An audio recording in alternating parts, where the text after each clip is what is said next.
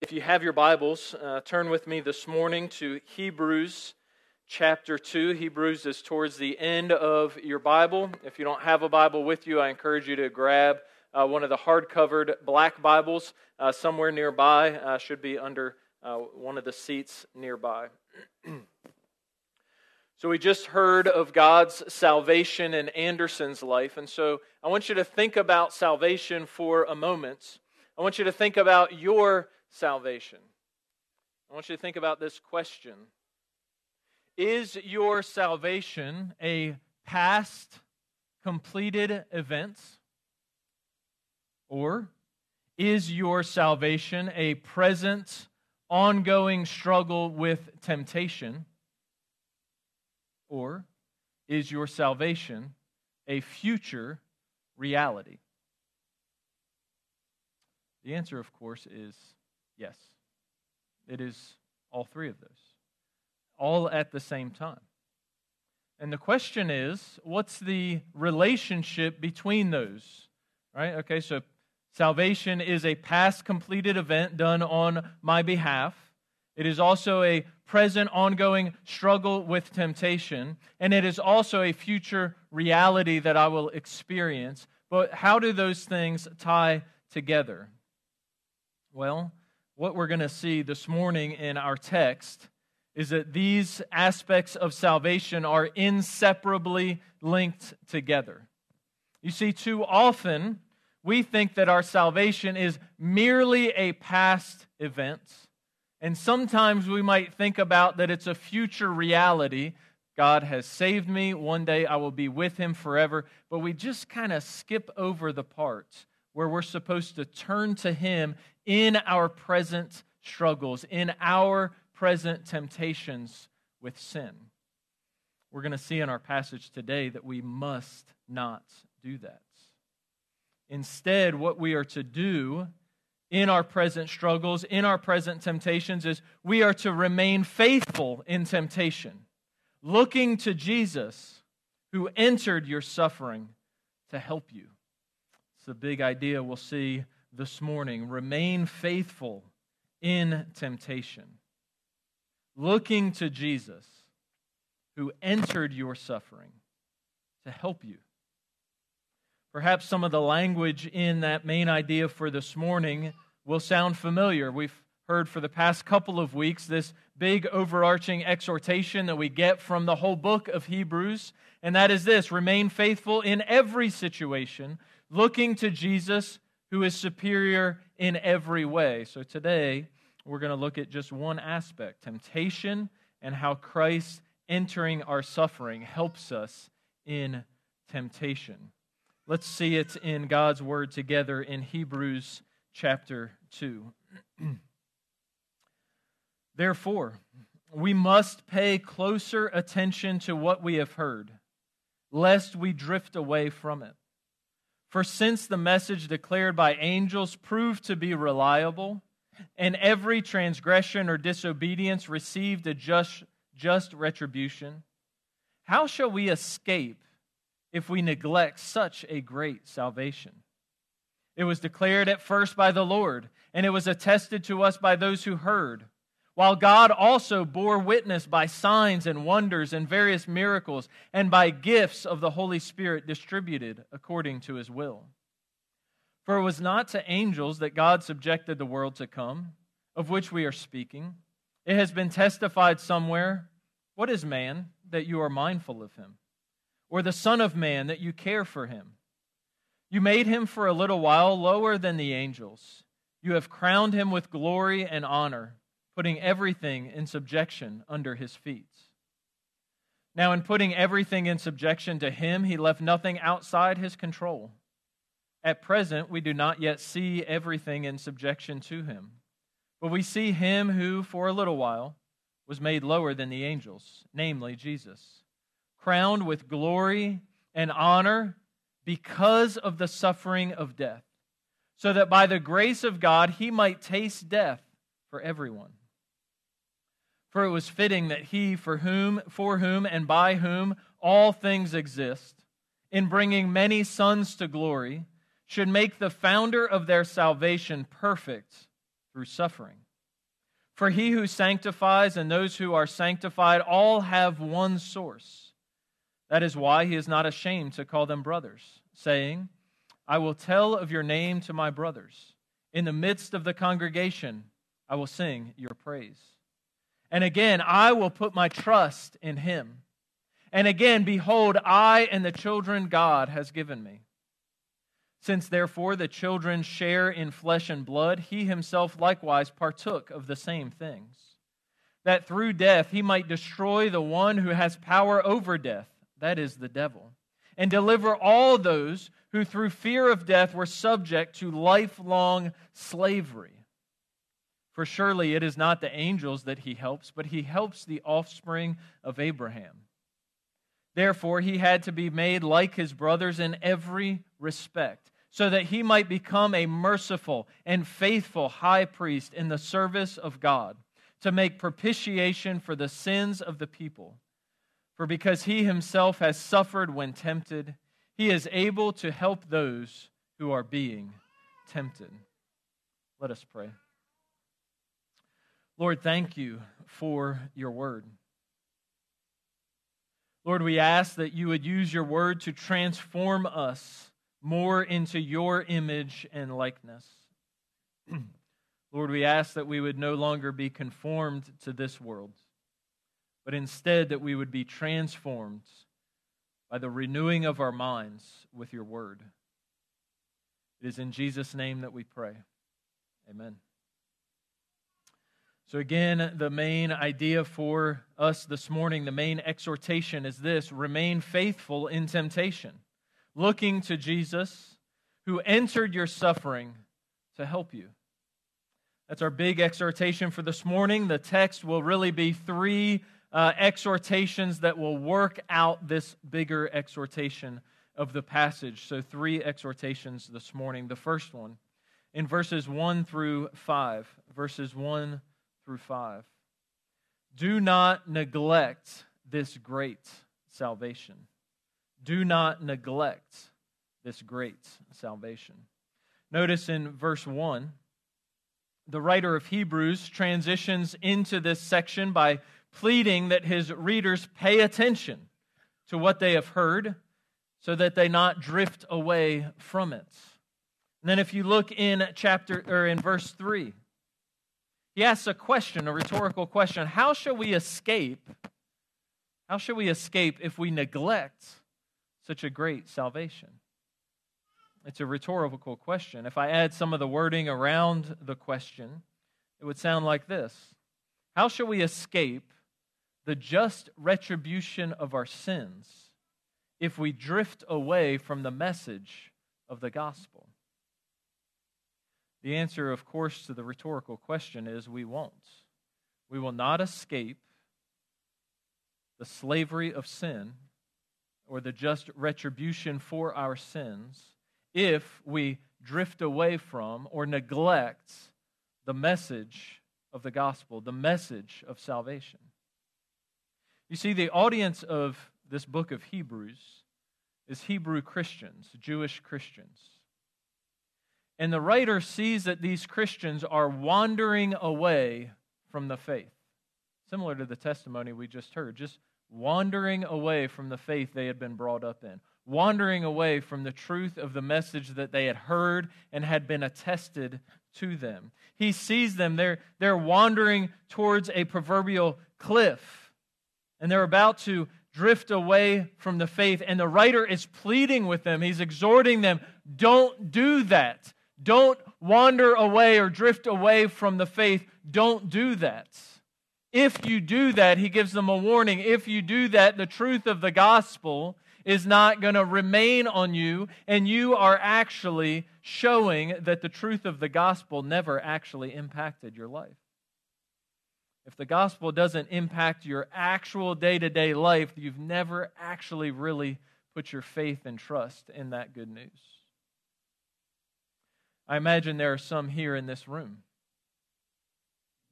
who are like those Jewish Christians.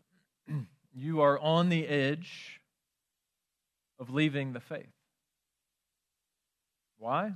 Well, quite simply, the temptations of this life are luring you away from the message of salvation. The message for you this morning is simple. Do not neglect such a great salvation. Don't neglect it. Don't wander away from it. But I want you to take a moment and do a little self-examination. What are those temptations for you currently? What is pulling you away from the great salvation that God has called to you? What is pulling you away from Jesus? Anderson just gave testimony for him. It was being caught up in work and this desire that he had to work well and to learn this new task. What is it for you? What is drawing you away from the truth? It is best for you not to leave this sermon in like very vague ideas, right? So if you're like, temptations generally, and you start to think about what temptations other people might be struggling with around you, or you might be thinking of the temptations that perhaps your spouse is struggling with, or the temptations that your children are struggling with, and you start to hear this sermon on their behalf, I would plead with you, don't do that. What are the temptations that you are struggling with? What are the temptations you're struggling with that are causing you to wander away from the faith? I would encourage you, as you do so, write them down. Write them down. You can cover up your notes if you need to. Write down your current temptation. When you do so, use biblical language. Right? We have this horrible knack of coming up with cutesy terms for our sin. That is not helping us fight it. Use biblical language for your sin. Now, before we move on, let us ensure that we know the message of salvation that we're talking about. Let us never assume that we know the message of salvation. You may hear us call it the gospel. That word simply means the good news. The message that was declared by the angels, the message that was declared by the Lord Jesus, the message that was attested to the saints before us, the message that was affirmed by God with signs and wonders and spiritual gifts. What is the message? Well, the good news, the gospel, starts with bad news. The bad news is that you have sinned against an almighty God. No matter whatever cutesy language you use, or no matter what you do to distract yourself from that reality and run away from that reality, it is true that you have sinned against an almighty God. And that sin is enslaving you to itself. It's enslaving you to sin. And it is ultimately leading you to death and destruction. You have sinned against the Almighty God. That sin deserves eternal punishments, to be cast away from God's presence and into eternal suffering. That's the bad news. So now we're ready for some good news. The good news is this.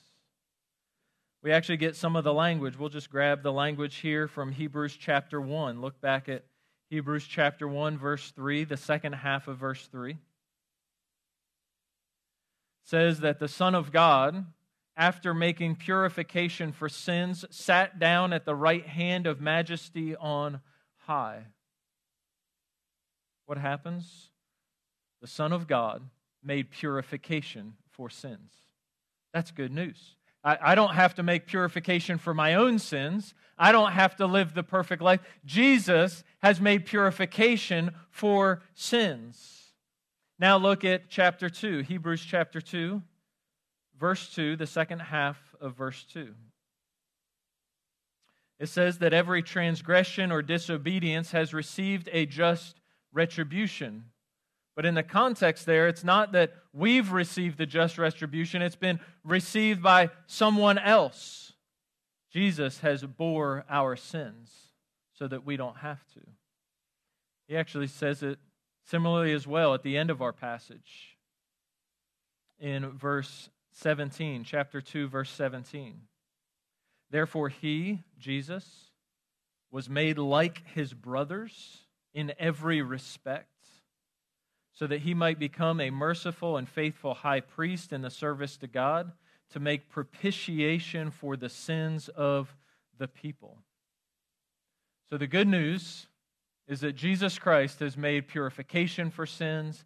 He has been a propitiation for our sins. He has taken on himself the just retribution for our sins so that we don't have to. That's the good news. That Christ, His perfect life can count for us.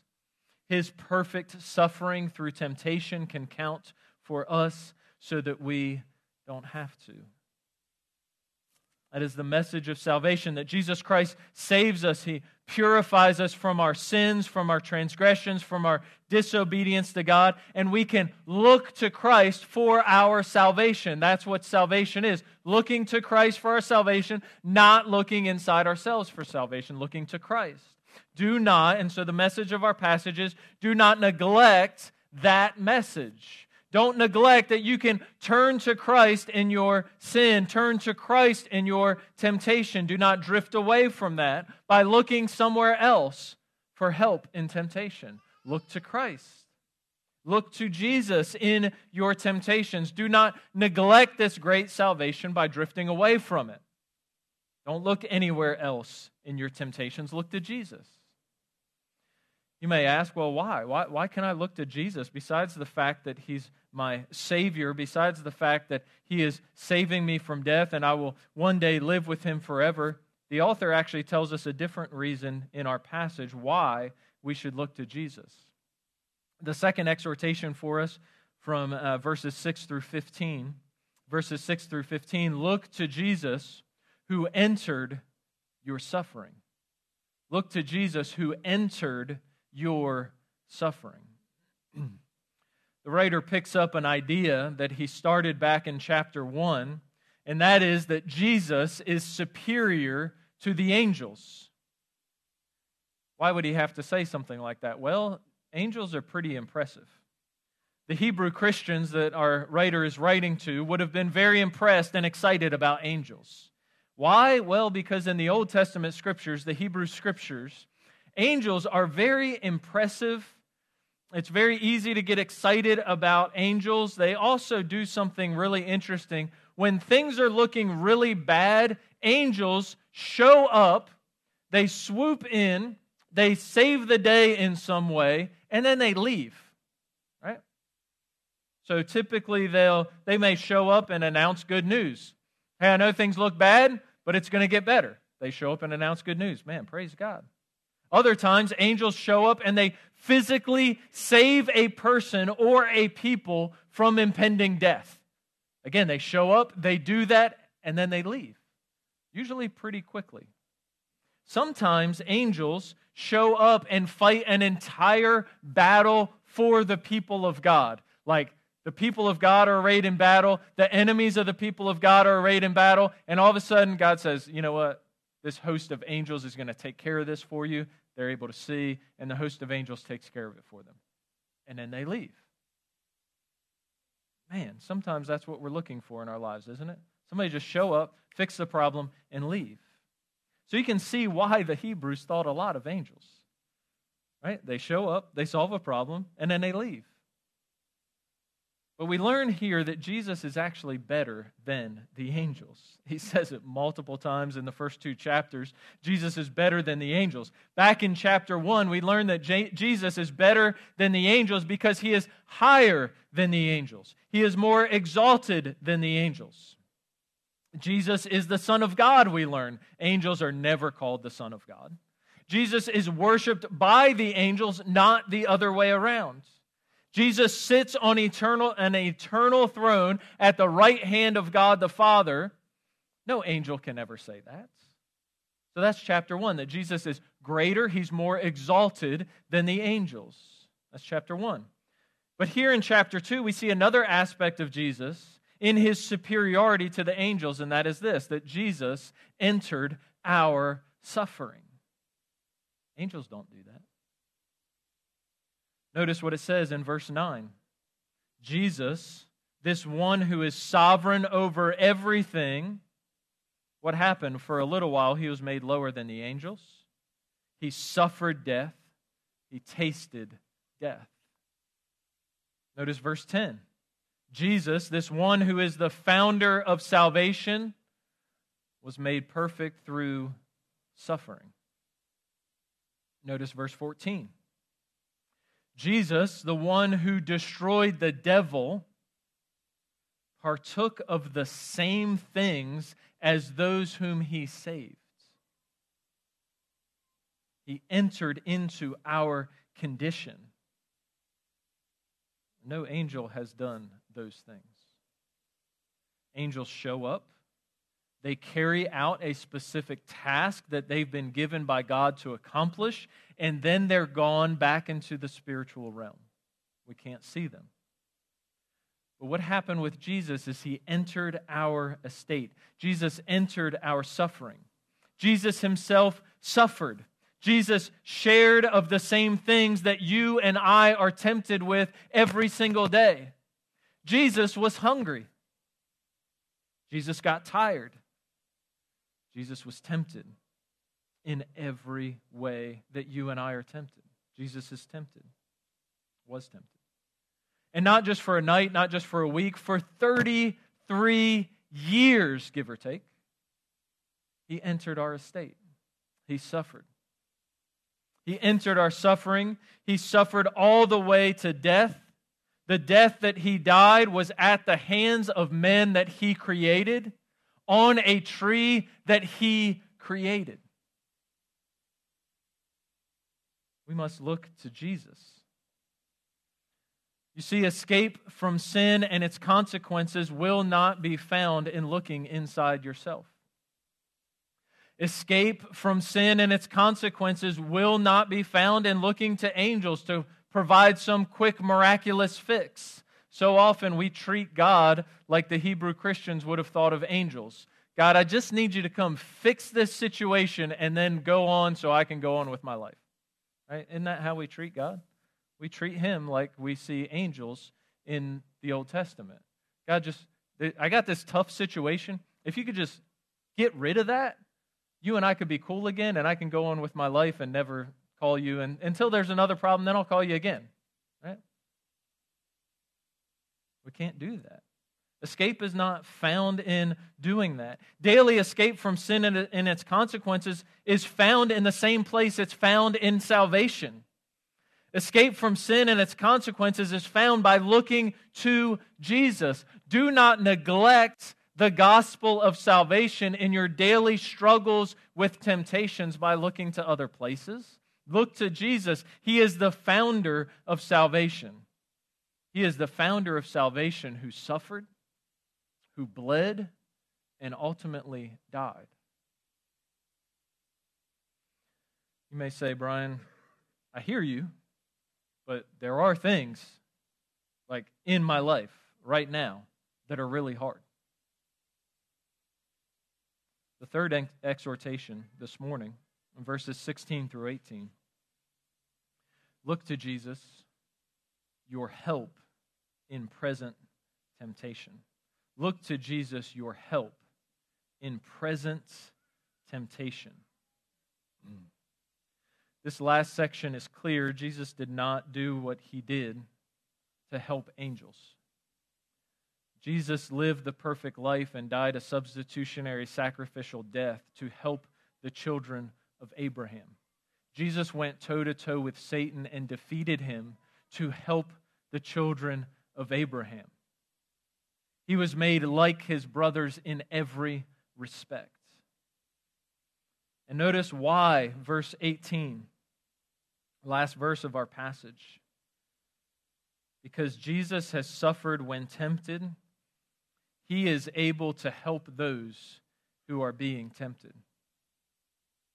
It may help you to read that sentence the other direction. He is able to help those who are being tempted. Why?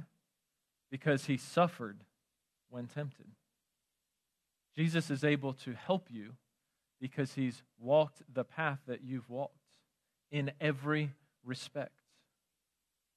If you are in Christ, meaning if you have trusted and are trusting in Jesus Christ as your hope for eternal salvation, eternal rescue, deliverance from sin, then you are a grafted in, adopted in child of Abraham.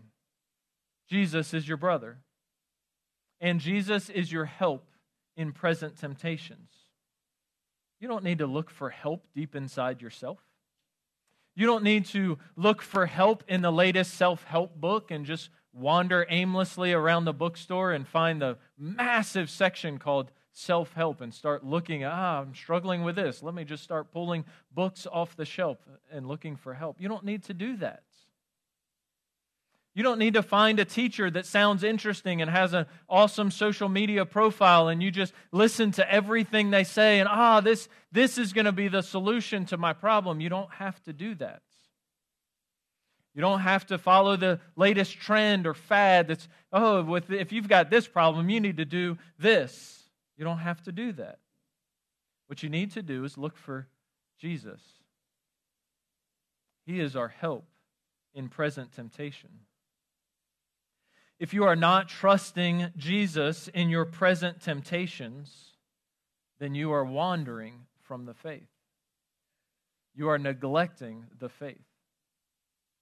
Ultimately, that path, if you stay on that path, will lead you to a place where it is obvious to everyone around you and eventually obvious to you that you never really trusted in Jesus for your salvation. Right? If you're only trusting in Jesus as like some sort of fire insurance, right? Like, I just don't want to go to hell. And you're not trusting Him in your daily temptations, your daily struggles with sin, then it's quite possible you've never trusted in Him for your eternal salvation. Praise God, it's not too late. Repent. Like if you're like, wow, that's me. I'm wandering away from the faith. I'm going after this other thing, and I'm leaving behind the Jesus that I knew, that I thought I believed in. Well, it's not too late. Repent, turn, and look to Jesus as your help in your time of need, as your help in your present temptations. Look to Jesus as your help in whatever that temptation is that you're struggling with. Let us return to the question that we started with this morning.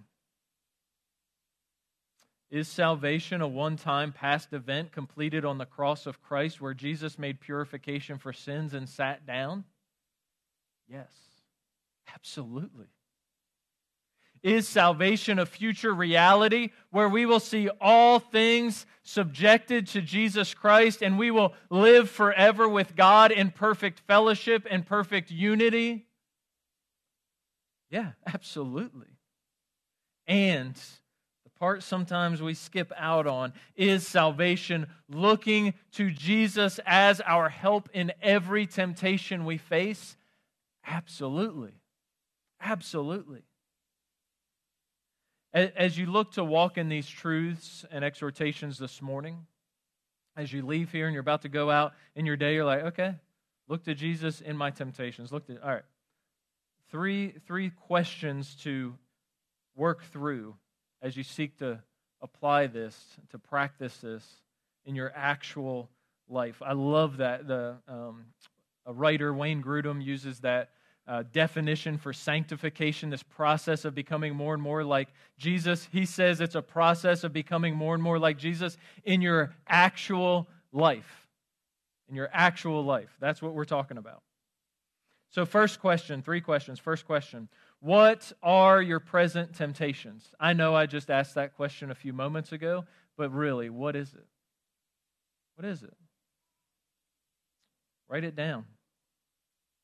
Use biblical language.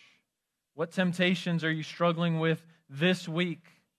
Do you realize that these temptations are luring you away from Christ? They're luring you away from the faith altogether if you allow them to. So go ahead and name them, write them down, use biblical language so that you can address the sin that the Bible talks about. Another author said that wrestling sin in darkness by yourself is like wrestling an alligator in water. Okay? If, however, you'll call the sin a sin and talk to other people about it and say, I'm struggling with this sin, and you bring other people, you drag that sin, you call it what it is, and you bring it into the light, that's like wrestling an alligator in a tree. Right? You got a much better shot to wrestle an alligator up in a tree than in the water. Some of y'all haven't wrestled enough alligators. We got to get this thing up a tree to have any chance. Bring sin into the light. Bring it into the light. Call it what it is. Second question, what is the gospel truth regarding that particular temptation? One of the things that will help you in using biblical language is it's a way easier to search the Bible for that thing if you're calling it what the Bible calls it. Right? It's not an affair, it's adultery. It's not your eyes wander, it's lust. Right? It's not I just eat a little too much, it's called gluttony. It's not, it's not exciting to go to work anymore, and so I just kind of stopped going, or when I do go, I just put in half-hearted work. The Proverbs call that being a sluggard. Right? So find the biblical language for your particular sin, and then go find the gospel truths regarding that particular sin and temptation. Again, it would be helpful to write it down. Use biblical language. Honestly, the passage that we read earlier in the service from Matthew chapter 4 will hit some big ones. If you don't know where to start, just spend the afternoon in Matthew chapter 4. Spend tomorrow morning in Matthew chapter 4. Spend the next few mornings in Matthew chapter 4. What happens in Matthew chapter 4? Jesus goes toe to toe with Satan and does so perfectly. He does so perfectly. He hits some of the big ones. Desires of the flesh. The first one, Jesus has fasted for 40 days. And the first thing Satan brings him, you probably figured this out, but you could turn that stone into bread and you could eat it. And Jesus says, no, man does not live on bread alone, but by every word that comes from the mouth of God. Satan goes through various temptations. So he hits desires of the flesh like food. There's a quick correlation there to sex as well. My flesh desires this. I got to go after it. There's also the temptation to test God with foolish things. Like you're running out on this thing and you just need God to co-sponsor it. There's also the temptation to worship people and things other than God at the advance of our own power. That's a big one. So again, Jesus experiences all of these temptations. He goes toe-to-toe with Satan, and Jesus endures all of those temptations without sin. He is our help in present temptation. Third question, how can I walk in this gospel truth? In my actual life, how can I actually walk in this gospel truth? What are some specific verses perhaps that I can memorize to combat this temptation when it happens? Right? So I have some verses I've memorized that I can use Scripture to fight against this. Maybe there's some specific things that I need to change in my life and stop doing these things and start doing these things to fight this temptation. Again, things that will help you turn to Jesus and away from the temptation. How can you turn from this temptation and walk in Christ? Now, for all three of these questions, some of you are like, man, I don't know the biblical language. I certainly don't know where in the Bible to find out where it speaks to that particular sin and that particular temptation. And I don't even know how to start to change my life to conform more to the Scriptures. Just remember in all of these, you're not alone. Right? First, if you're in Christ, you have His Holy Spirit. And as you faithfully read the Scriptures, the Holy Spirit's the one that's like, hey, this verse is for you. Like, I know you read a lot of verses this morning, but you need to pay attention to this one. Or like perhaps there's some sermons that kind of hit you a little closer. You're like, hey, this one's for you. That's the Holy Spirit drawing your attention to things. The other thing is you're not alone. You have a church body around you. I don't know if you notice there's other people in the room. Sometimes we forget that. We're like, no, this is, man, preacher, you were speaking just to me. I was, and all the other people around you, right? There's other people here. Some of them know the Bible really well. Man, praise God. Anderson said his whole family wrote the Bible. Not really. They didn't write the Bible. Do not quote me on that. But people know the Scriptures well. They've struggled with those temptations as well, right? Hey, do you know any Bible verses on lust? Like, yeah, I do. I know them really well. Why is that? Because I've struggled with lust as well. Hey, do you know any verses about like having a good work ethic and not being a sluggard? Yeah, I do. I've got them underlined in my Bible. It might take me half a second to get there, but like I can get there. Right? We've got the body of Christ to help us in these things. These tasks are not meant to be carried out alone. They're not meant to be carried out alone, and yet the task is important. This is a weighty task. It is a matter of eternal life and death.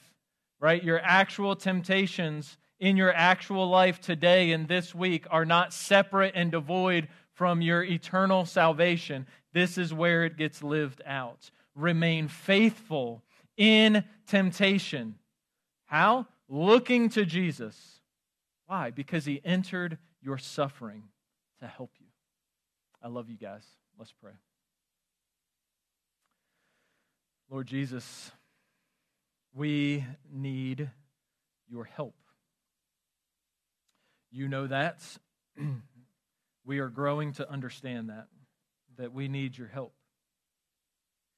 We are tempted to wander away from you at every single turn. We're tempted.